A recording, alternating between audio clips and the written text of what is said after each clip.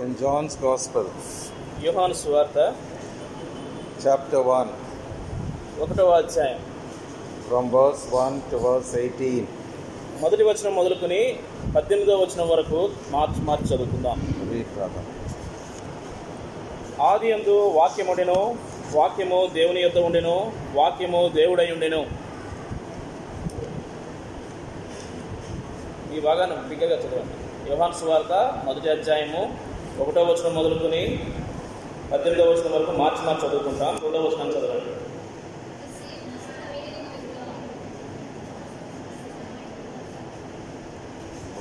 కలిగి ఉన్నదేదియు ఆయన లేకుండా కలుగలేదు.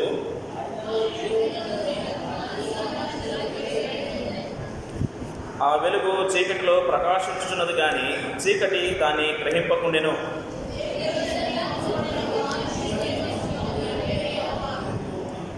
అతని మూలముగా అందరూ విశ్వసించినట్లు అతడు ఆ వెలుగును గూర్చి సాక్ష్యమిచ్చుటకు సాక్షిగా వచ్చెను.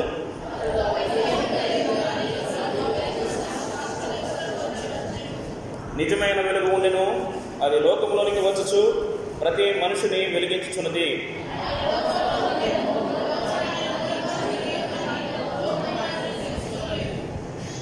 ఆయన తన స్వకీయుల యొద్దకు వచ్చెను, ఆయన స్వకీయులు ఆయన్ను అంగీకరింపలేరు.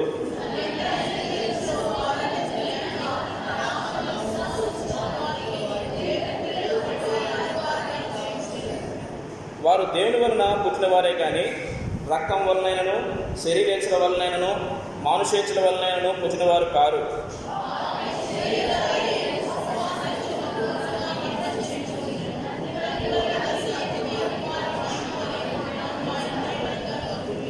యోహాను ఆయన్ను గూర్చి సాక్ష్యమిచ్చుచు, నా వెనుక వచ్చేవాడు నాకంటే ప్రముఖుడు కనుక ఆయన నాకంటే ముందటి వాడాయననియు నేను చెప్పినవాడు ఈయనే అనియు ఎలుగెత్తి చెప్పెను.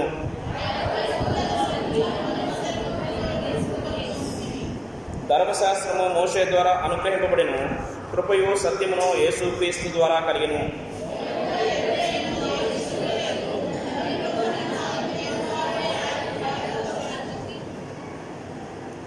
Shall we pray?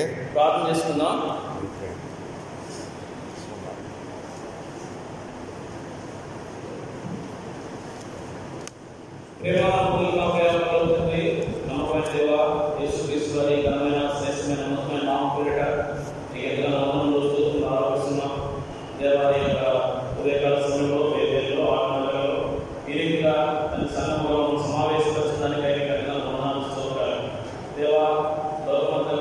క్రిస్మస్ అని ఆయా రీతిగా చేసుకుంటున్నటువంటి సందర్భంలో మేము క్రిస్మస్ కోసమే కాదు జీవం కలిగినటువంటి దేవుడిని ఆరాధించడానికి నేను ప్రత్యేక విధానంలో చూడటానికి మీ యొక్క మందిరంలోనికి చేరవచ్చుంటుండగా ఈ సమయాన్ని మా కోసమే ప్రతిష్ఠిస్తూ రావాల్సిందిగా ప్రార్థిస్తున్నాం.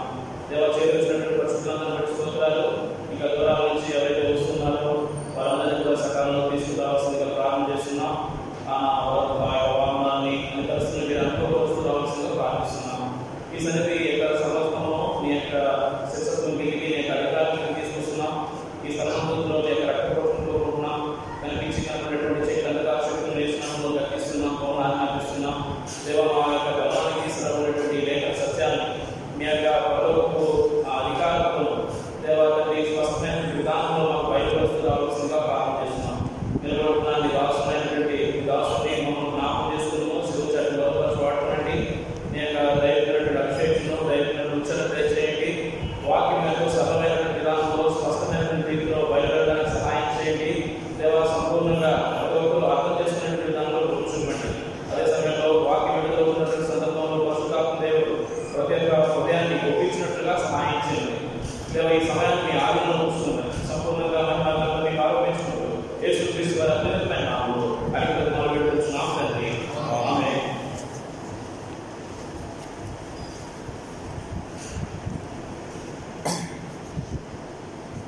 In Matthew chapter 2 and Luke chapter 2, we have the historical account of the birth of our Lord Jesus Christ. మత్తయి సువార్త 2వ అధ్యాయంలోను లూకా సువార్త 2వ అధ్యాయంలోను మన ప్రభువైన యేసు క్రీస్తు వారి యొక్క జన్మాన్ని గురించినటువంటి చారిత్రకమైనటువంటి సత్యము అక్కడ చూస్తున్నాం. But John's Gospel goes deeper than history. ఈ యొక్క యోహాను సువార్త మనం గమనించినట్లయితే చరిత్ర కంటే ఎంతో లోతైనటువంటి విధానంలో యోహాను వెళ్తూ ఉన్నాడు. And this is how the gospel begins. ఈ రీతిగా ఈ యొక్క యోహాను సువార్త ఆరంభించబడుతుంది. Verses 1 and 2 all together. 1-2 వచనాలు యోహాను సువార్త చదువుకుందాం అందరం కలిసి. ఆదియందు వాక్యముండెను, వాక్యము దేవుని యందు ఉండెను, వాక్యము దేవుడై ఉండెను, ఆయన ఆదియందు దేవుని యందు ఉండెను, సమస్తమును ఆయన మూలముగా కలిగెను. John is going into eternity. యోహాను నిత్యత్వాన్ని గురించి మాట్లాడుతూ ఉన్నాడు. In the beginning was the word. ఆదియందు వాక్యముండెను.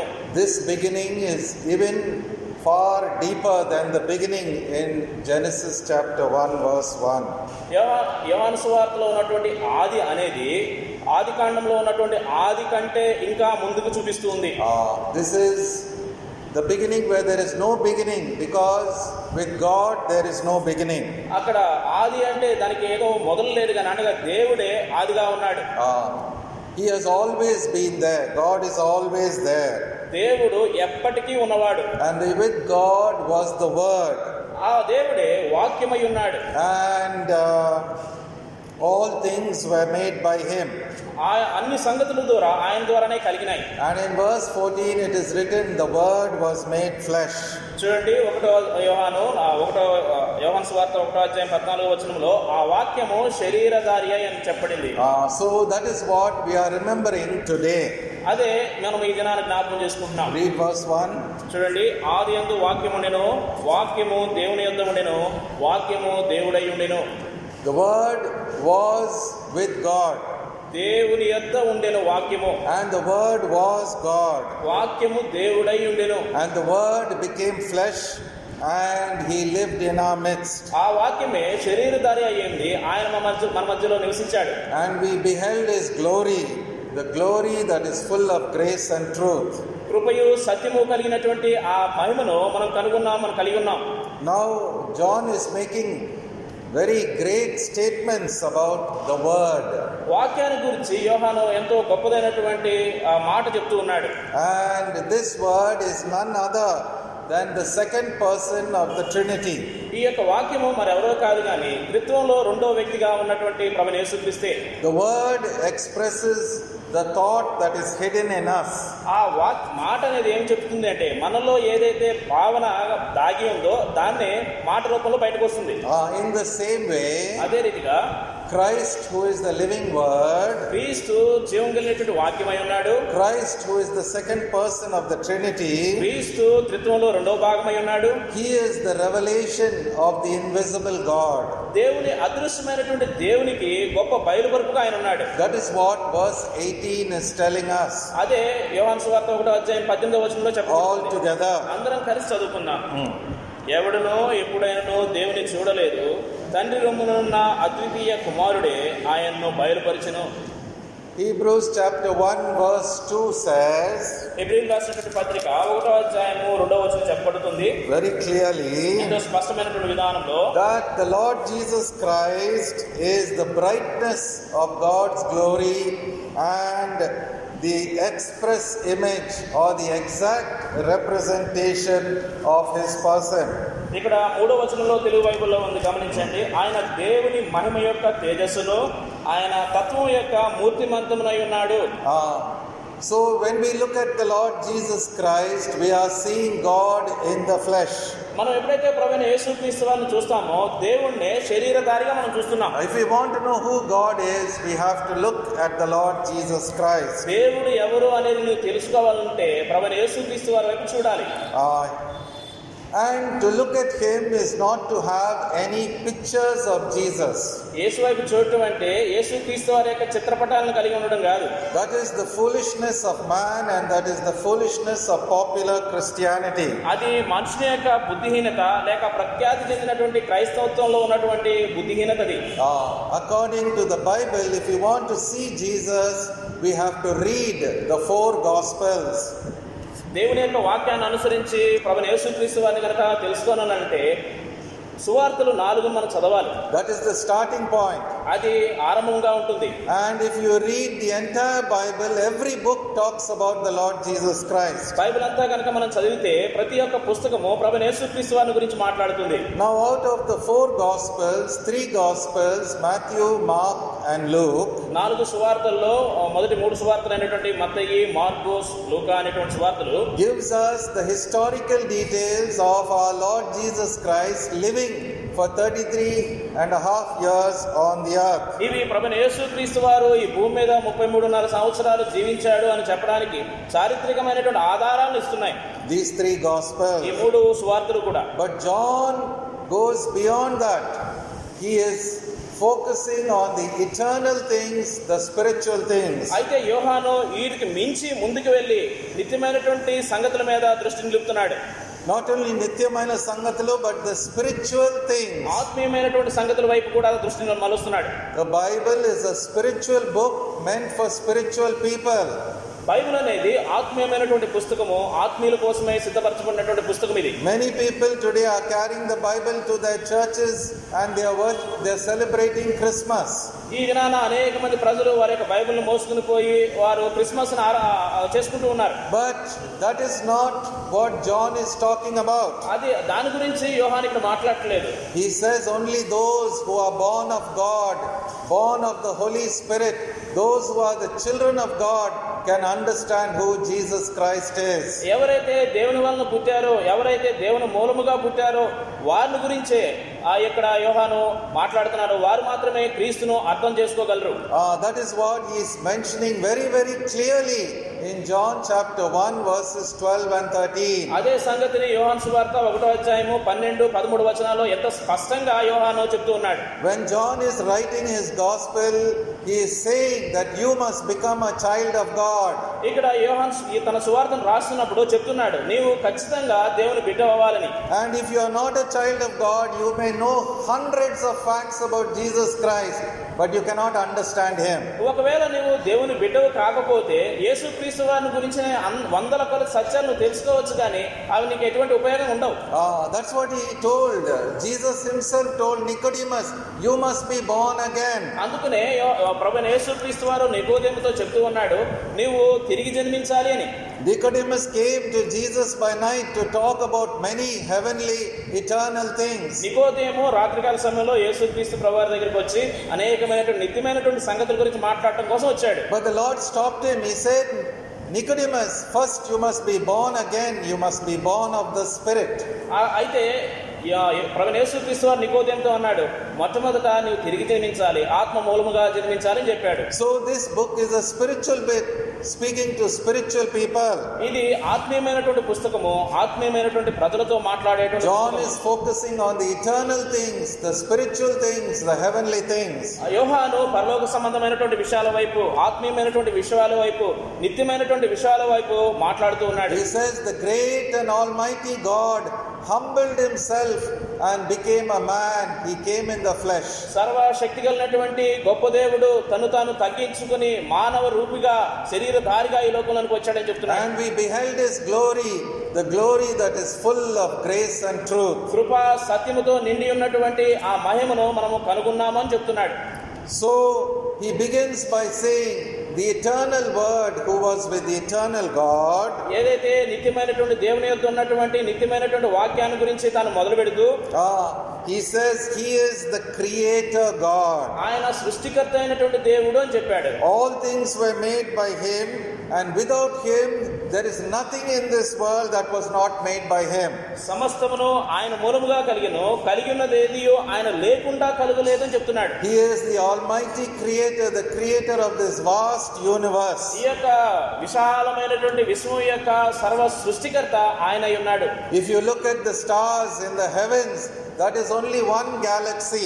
ఇక్కడ మనం ఆకాశంలో ఉన్నటువంటి నక్షత్రాలను మనం చూస్తే ఒక గెలాక్సీ ఉన్నటువంటి నక్షత్రాలను గమనిస్తే, but there is no limit to the number of suns, the number of galaxies, and there is no limit to the universe. ఈ యొక్క నక్షత్రాల యొక్క సంఖ్యకు అంతం లేదు. ఎంతో విశాలమైనటువంటి అనంతమైనటువంటి నక్షత్రాలు ఉన్నాయి. We have a God whom we cannot comprehend, is an infinite, almighty God. మనము ఇట్లాంటి దేవుణ్ణి కలిగి ఉన్నామంటే ఆయన ఎంత మాత్రం పట్టజాలనటువంటి దేవుణ్ణి, అద్భుతమైనటువంటి శక్తి కలిగినటువంటి దేవుణ్ణి కలిగి ఉన్నాం. And he humbled himself, came in the flesh and was born in a little place called Bethlehem. అలాంటి దేవుడు తను తగ్గించుకుని మానవ రూపకంగా బెత్లెహేమ్ అనేటువంటి గ్రామంలో జన్మించాడు. Now we continue to read verse 4 all together. మనము 4వ వచనాన్ని చదువుతాము.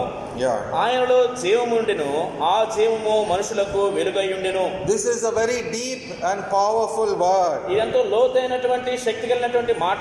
Life is found only in God. జీవం అనేది దేవునిలోనే కనుగొనగలం. And that life is the light of men. ఆ జీవమే మనుషులకు వెలుగై ఉంది. Now when we talk about life, ఎప్పుడైతే జీవాన్ని గురించి మనం మాట్లాడేటప్పుడు, yes, he gave life to his creation. ఆయన తన సృష్టికి అంతటికి ఆ జీవాన్ని ఇచ్చాడు. He gave life to man. మనుషుడికి ఆ జీవాన్ని ఇచ్చాడు. He gave life to animals. జంతువులకి జీవాన్ని ఇచ్చాడు. He gave life to birds and fishes and plants. పక్షులకి, ఆ యొక్క చేపలకి, మొక్కలకి, వీటన్నిటికి కూడా జీవాన్ని ఇచ్చాడు. But John is not talking about the life that one day will die. He is talking about eternal life. అయితే ఒక దినాన చనిపోయేటువంటి ఆ జీవాన్ని గురించి ఇక్కడ యోహాను మాట్లాడలేదు, కానీ నిత్య జీవాన్ని ఉద్దేశించి మాట్లాడుతున్నాడు. He is talking about the life of God, divine life that can never be conquered by death. అది నిత్యమైనటువంటి జీవము, దైవికమైనటువంటి జీవము, మరణాన్ని రుచి చూడనటువంటి జీవాన్ని గురించి మాట్లాడుతున్నాడు. And he says, if you receive this life, that will be your light. That is the light of man. నీవు గనుక ఆ జీవాన్ని స్వీకరిస్తే నీకు వెలుగు కలుగుతుంది, అది నీ జీవితంలో వెలుగుగా ఉంటుంది. So the experience of becoming a child of God, of being born again, is to come out of darkness into God's marvelous light. తిరిగి జన్మించేటువంటి అనుభవం ఎలా ఉంటుందంటే చీకటిలో నుంచి ఆశ్చర్యకరమైనటువంటి దేవుని వెలుగులోనికి వచ్చినటువంటి అనుభవం అది. That is what Peter says in 1 Peter 2:9. అదే మొదటి పేతురు 2వ అధ్యాయము 9వ వచనంలో పేతురు చెప్తున్నాడు. Now this light is shining in the world. ఈ యొక్క వెలుగు లోకంలో ప్రకాశిస్తుంది. After Jesus Christ, the living word, came and was born in Bethlehem. ప్రభువైన యేసు క్రీస్తు వారిగా ఆయన బెత్లెహేము గ్రామంలో జన్మించిన తర్వాత, and he lived in Palestine for 33.5 years. పాలస్తీనా దేశంలో 33.5 సంవత్సరాలు జీవించాడు. Ever since he came into this world, the light is shining. The light that Jesus Christ came and lived in this world.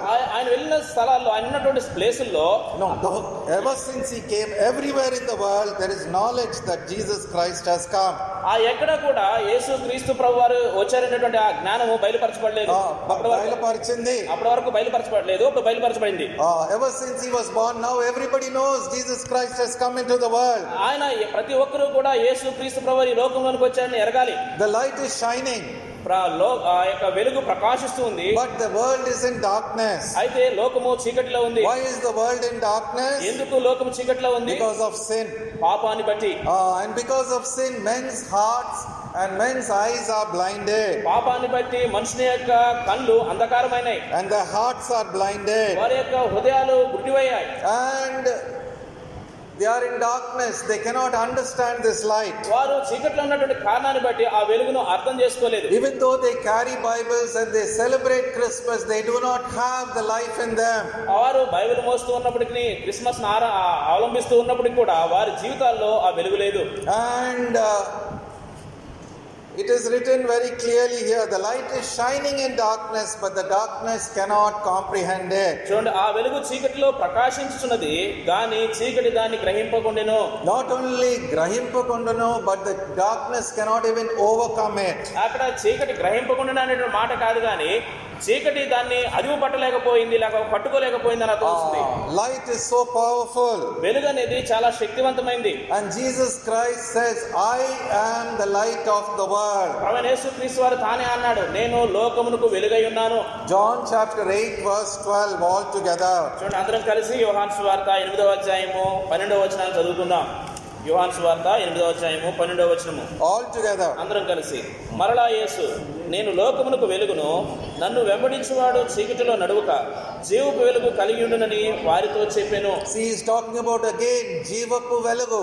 ఇక్కడ మరలా జీవపు వెలుగు అని మాట్లాడుతున్నాడు. When we receive his life, we receive His light. ఎప్పుడైతే మనము ఆ జీవాన్ని స్వీకరిస్తామో అప్పుడు ఆయన వెలుగును మనం కలిగి ఉంటాం. And this is the light that has enlightened our hearts as the children of God. దేవుని పిల్లలుగా ఆ వెలుగే మనల్ని వెలిగించేదిగా ఉంటుంది. Verse 9 all together. 9వ వచనం అందరం కలిసి. నిజమైన వెలుగు ఉండెను, అది లోకములోనికి వచ్చుచు ప్రతి మనిషిని వెలిగించుచున్నది.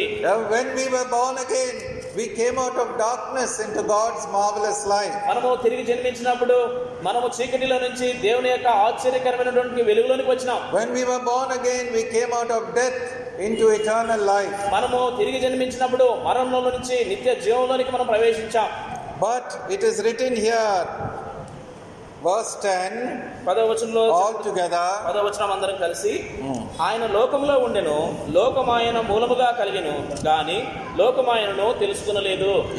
He was in the world for 33 and a half years. ఆయన 33.5 సంవత్సరాల కాలం ఈ లోకంలో ఉన్నాడు. And he walked upon this planet. ఈ యొక్క గ్రహం మీద, భూగ్రహం మీద ఆయన నడిచాడు. And people saw him and they talked to him and they experienced him. ఆ దినాల్లో ఉన్నటువంటి ప్రజలు ఆయన చూశారు, ఆయనతో మాట్లాడారు, ఆయన ఆ రీతిగా అనుభవించారు. And they touched him and they knew that he came in the flesh. ఆయన ఈ లోకంలో ఆయన శరీరధారిగా ఉన్నప్పుడు ఆయన ముట్టుకున్నారు, వారితో సంచరించారు. Everybody admits in the whole world that he was born in Bethlehem and lived in our midst. ప్రతి ఒక్కరూ ఒప్పుకోవాలి ఆయన ఈ లోకంలో జన్మించాడని. ఒప్పుకుంటున్నారు ఆయన ఈ లోకంలో జన్మించాడని, శరీరధారిగా ఉన్నాడని. But sadly, because of sin and because of idolatry, they cannot understand who he is. విగ్రహారాధన బట్టి విచారకరమైనటువంటి సంగతి అంటే ఆయన ఎవరో మనం గ్రహించలేని వారంగా ఉన్నాం. You can know him only when you receive his life. His life is the light of man. నీవు ఆయన్ని స్వీకరించినప్పుడే ఆయన్ను ఎరుగలుగుతావు. ఆ యొక్క వెలుగే నీకు వెలుగుగా ఉంటుంది. So the world did not know him though he was in our midst. లోకము ఆయన మన మధ్యలో ఉన్నప్పటికీ కూడా లోకం ఆయన్ను ఎరగలేదు. And even worse, his own people, the Jews. ఆ యొక్క ఇంకా విచారకరమైన సంగతి ఏంటంటే తన స్వకీయులైనటువంటి యూదులు కూడా. Let's read about them. Verse 11 all together. 11వ వచనం అందరం కలిసి. ఆయన తన స్వకీయుల యొద్దకు వచ్చెను, ఆయన స్వకీయులు ఆయన్ను అంగీకరింపలేదు. His స్వకీయులు had all the scriptures regarding the Messiah. ఈ యొక్క స్వకీయులు మెస్సియాను గురించినటువంటి లేఖనాలన్నీ వారికి తెలుసు, వారి దగ్గర ఉన్నాయి. And yet they did not know who he is. అయినప్పటికీ ఆయన ఎవరో వారు ఎరగలేదు. They saw him, they touched him, they experienced him. ఆయన చూశారు, ఆయన ముట్టుకున్నారు, ఆయనతో తిరిగాడు, వాళ్ళతో ఉంటూ వచ్చారు, అయినప్పటికీ ఆయన ఎరగలేదు. And what did they do? వారేం చేశారు? They crucified him. ఆయన్ను సిలువ వేశారు. Sin is so terrible, it brings such great darkness upon man. పాపము ఎంతో భయంకరమైంది, మనుషుని యొక్క హృదయంలోనికి అంత గొప్పదైన చీకటిని తీసుకొస్తుంది. And we are seeing that చీకటి in our own country. ఆ యొక్క చీకటిని మన యొక్క సొంత దేశంలో చూస్తున్నాం. And we are seeing that చీకటి even in so-called Christian churches, where last night I saw that they are celebrating Santa Claus. గత రాత్రి నేను చూస్తూ వచ్చాను, ఆ చీకటి నామకార్థంగా పిలువబడేటువంటి క్రైస్తవుల మధ్యలో నేను చూస్తూ వచ్చాను. శాంటా క్లాస్ అని రకరకాల సంగతులు వారు కలిగి ఉన్నారు. These are all things that are an insult to God. ఈ సంగతులన్నీ కూడా దేవుణ్ణి అగౌరవపరచడమే. Now John, after telling so many wonderful truths about who Jesus Christ is, ప్రభువైన యేసు క్రీస్తు వారు ఎవరో యోహాను అనేకమైనటువంటి సంగతులు చెప్పిన తర్వాత he is coming to the crucial point in this passage. ఈ యొక్క భాగంలో విలువైనటువంటి మాట దగ్గరికి తాను వస్తున్నాడు. He's coming to the most important matter. ముఖ్యమైనటువంటి సంగతి దగ్గరికి తాను వస్తున్నాడు. Let's read verses 12 and 13 responsively. 12, 13 వచనాలు మార్చి చదువుకుందాం. తను ఎందరు అంగీకరించిరో వారికి అందరికీ, అనగా తన నామముందు విశ్వాసం ఉంచిన వారికి దేవుని పిల్లలగుటకు ఆయన అధికారం అనుగ్రహించెను.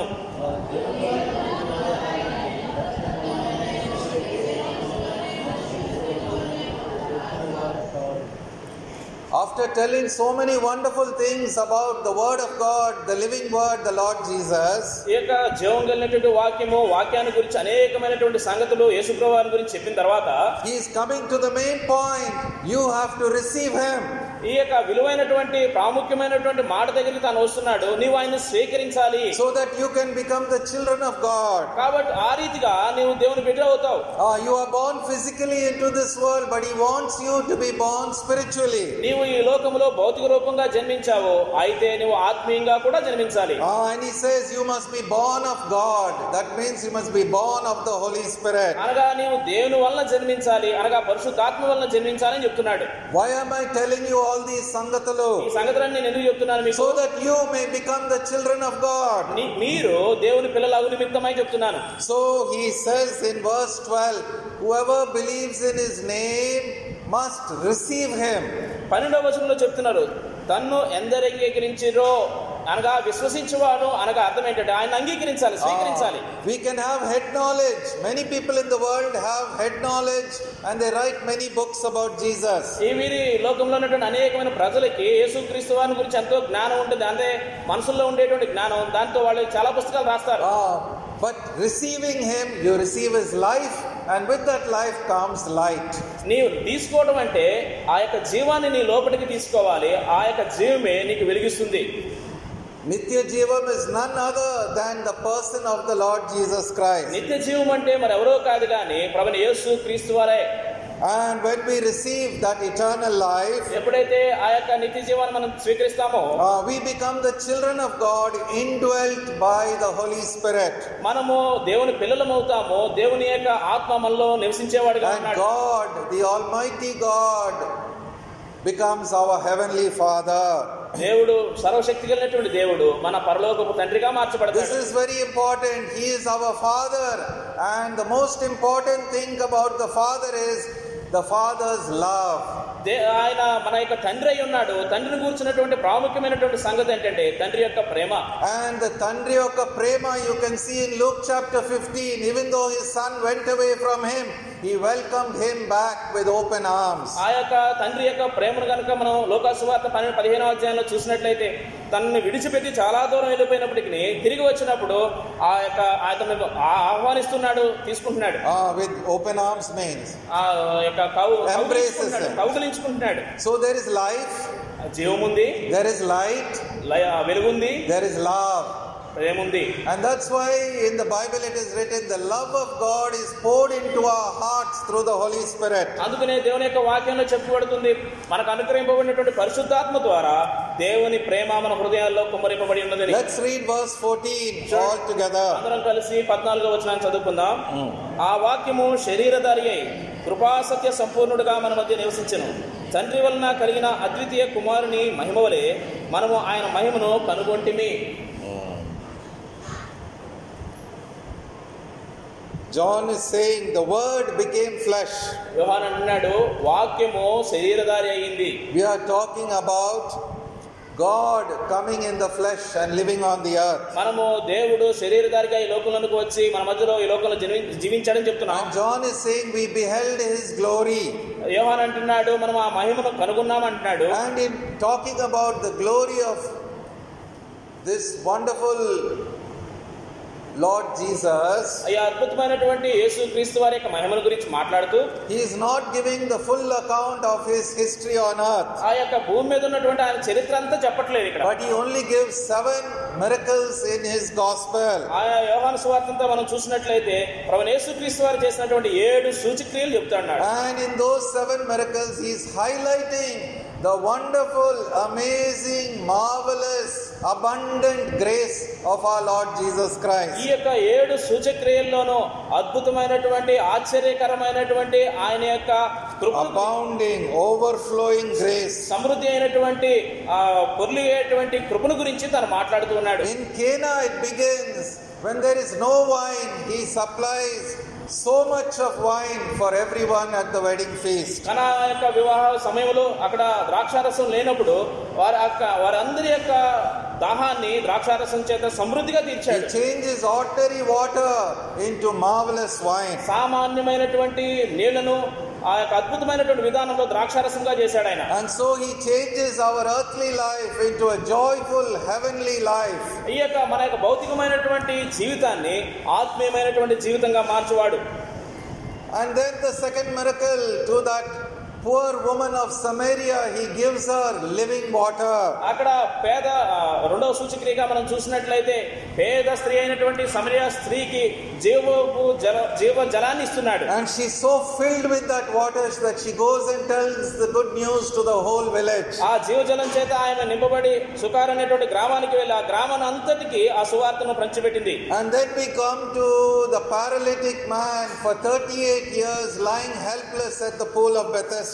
బెతెస్దా అనేటువంటి కోనేటి దగ్గర 38 సంవత్సరాల నుంచి నిస్సహాయుడిగా పడి ఉన్నటువంటి పక్షవాతం కలిగినటువంటి వ్యక్తిని మనం చూస్తున్నాం. And with one word he raises him up from his futile condition. ఆ యొక్క దయనీయమైనటువంటి స్థితిలో నుంచి ఒక మాట చేత ఆయన తిరిగి లేపాడు. He makes the lame and the paralyzed to walk. ఆ యొక్క గురించి వారిని పక్షవాయు కలిగినటువంటి వారిని లేపినటువంటి వాడు ఆయన. He not only opens the eyes of, he not only changes water into wine, he not only gives living water, but he pours resurrection power. నీళ్లను ద్రాక్షారసంగాను మార్చడం మాత్రమే కాదు, జీవజలాన్ని ఇచ్చడం మాత్రమే కాదు కానీ పునరుత్థాన శక్తిని ఇచ్చాడు ఆయన అక్కడ. And he fed 5,000 men with 5 loaves and 2 fishes. 5 రొట్టెలు 2 చేపల చేత 5,000 మందిని పోషించాడు. And there were 12 baskets full left over. ఇంకా 12 గంపల నిండా మిగిలిపోయింది. And we remember the man born blind. 40 years he was blind, and he gave a marvelous sight. ఆ రీతిగా 40 సంవత్సరాల పాటు తన గుడ్డితనంలో ఉన్నటువంటి పుట్టిగుడ్డివాడు ఆయనకి ఆ వ్యక్తికి చూపునిచ్చాడు ఆయన. And not only that, he revealed himself to him as the Christ, the Son of the living God. అంత మాత్రమే కాదు, ఆయన క్రీస్తుగా దేవుని యొక్క కుమారుడుగా తను తాను ఆయనకు బయలుపరుచుకున్నాడు. So that man grew in inward spiritual revelation. ఆ రీతిగా ఆత్మీయమైనటువంటి బయలుపరుపుతో మనుషుడు ఎదుగులాగిన ఆ సంగతి చేశాడు. And finally we come to the greatest of the miracles, the raising of Lazarus from the dead. ఇంకా సూచక్రియల్లో చివరిదైనటువంటి అద్భుతమైనటువంటి సూచక్రియ చనిపోయినటువంటి లాజరును తిరిగి లేపుట. What are all these miracles telling us? ఈ యొక్క సూచక్రియలన్నీ ఏం చెబుతున్నాయి?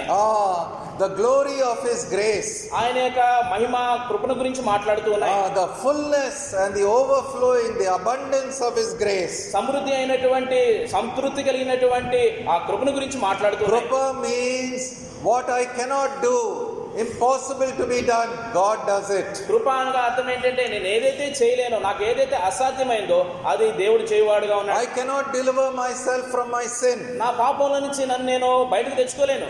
No matter how many pilgrimages I do, how many pious works I perform, ఎన్ని భక్తి కలిగినటువంటి కార్యాలు నేను చేసినప్పటికీ, ఎన్ని తీర్థయాత్రలు నేను కలిగి ఉన్నప్పటికీ కూడా నన్ను నేను బయటకు but the Son of Man came into this world to seek and to save those who are lost. ఎవరైతే నశించిన వారిని వెతికి రక్షించడం కోసమే మనిషి కుమారుడు ఈ లోకంలోనికి వచ్చాడు. So there is grace to save me.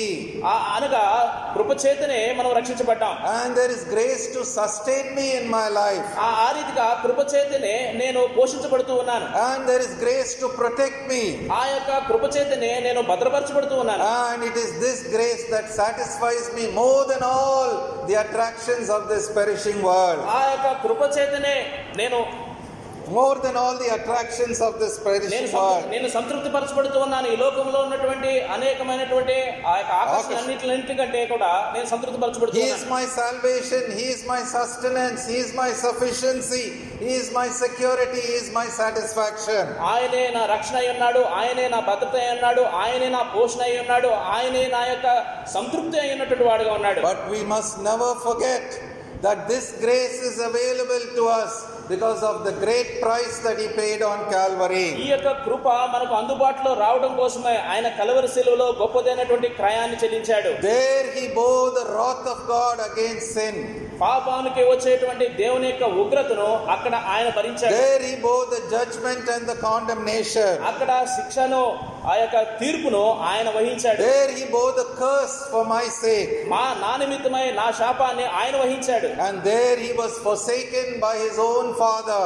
ఆ రీతిగా అక్కడ తన యొక్క సొంత తండ్రి చేత విడిచిపెట్టబడ్డాడు. That is how grace, abundant grace, abounding grace has been made available to the children of God. ఆ రీతిగా దేవుని యొక్క పిల్లలకు కృప అందుబాటులో సమృద్ధిగా ఉండేలాగా చేశాడు. And that's why we read in verse 16 16వ వచనంలో అదే all together కలిసి of his fullness have we all received and grace upon grace. ఆయన పరిపూర్ణతలో నుండి మనమందరము కృప వెంబడి కృపను పొందుతిమి.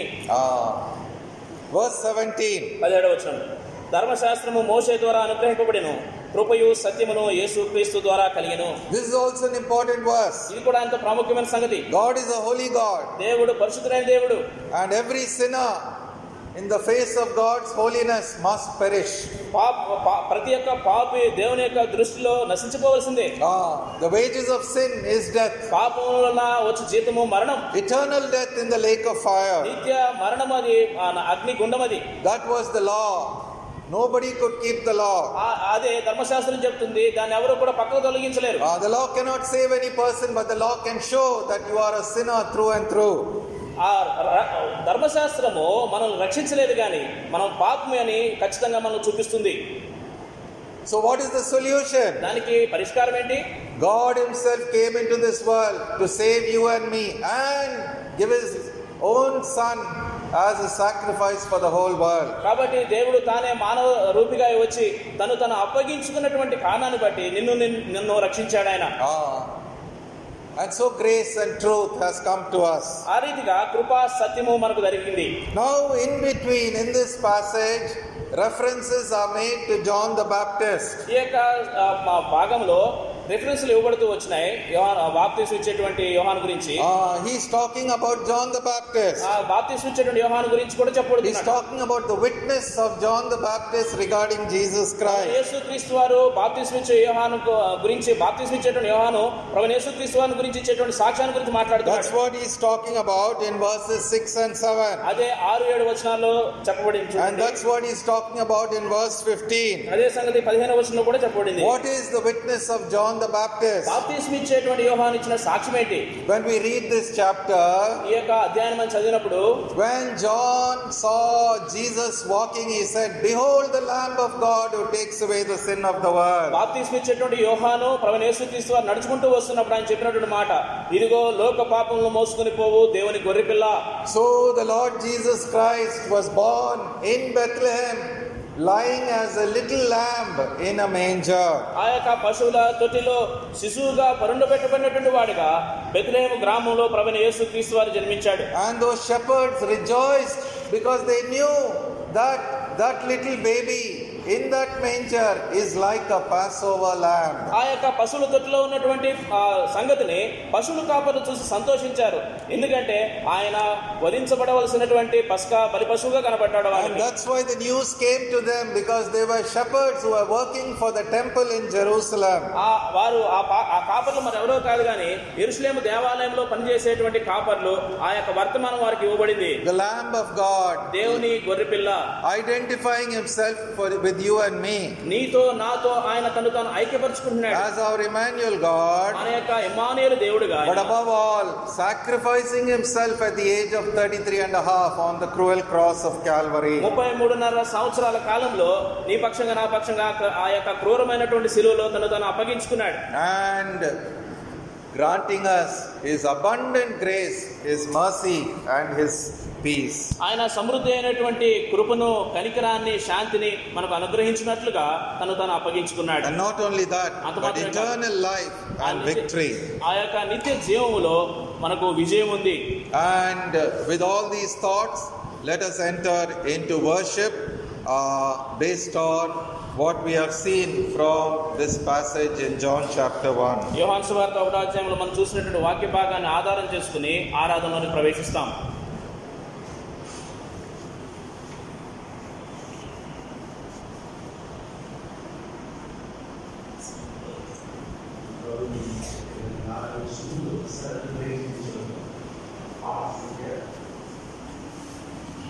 Hello.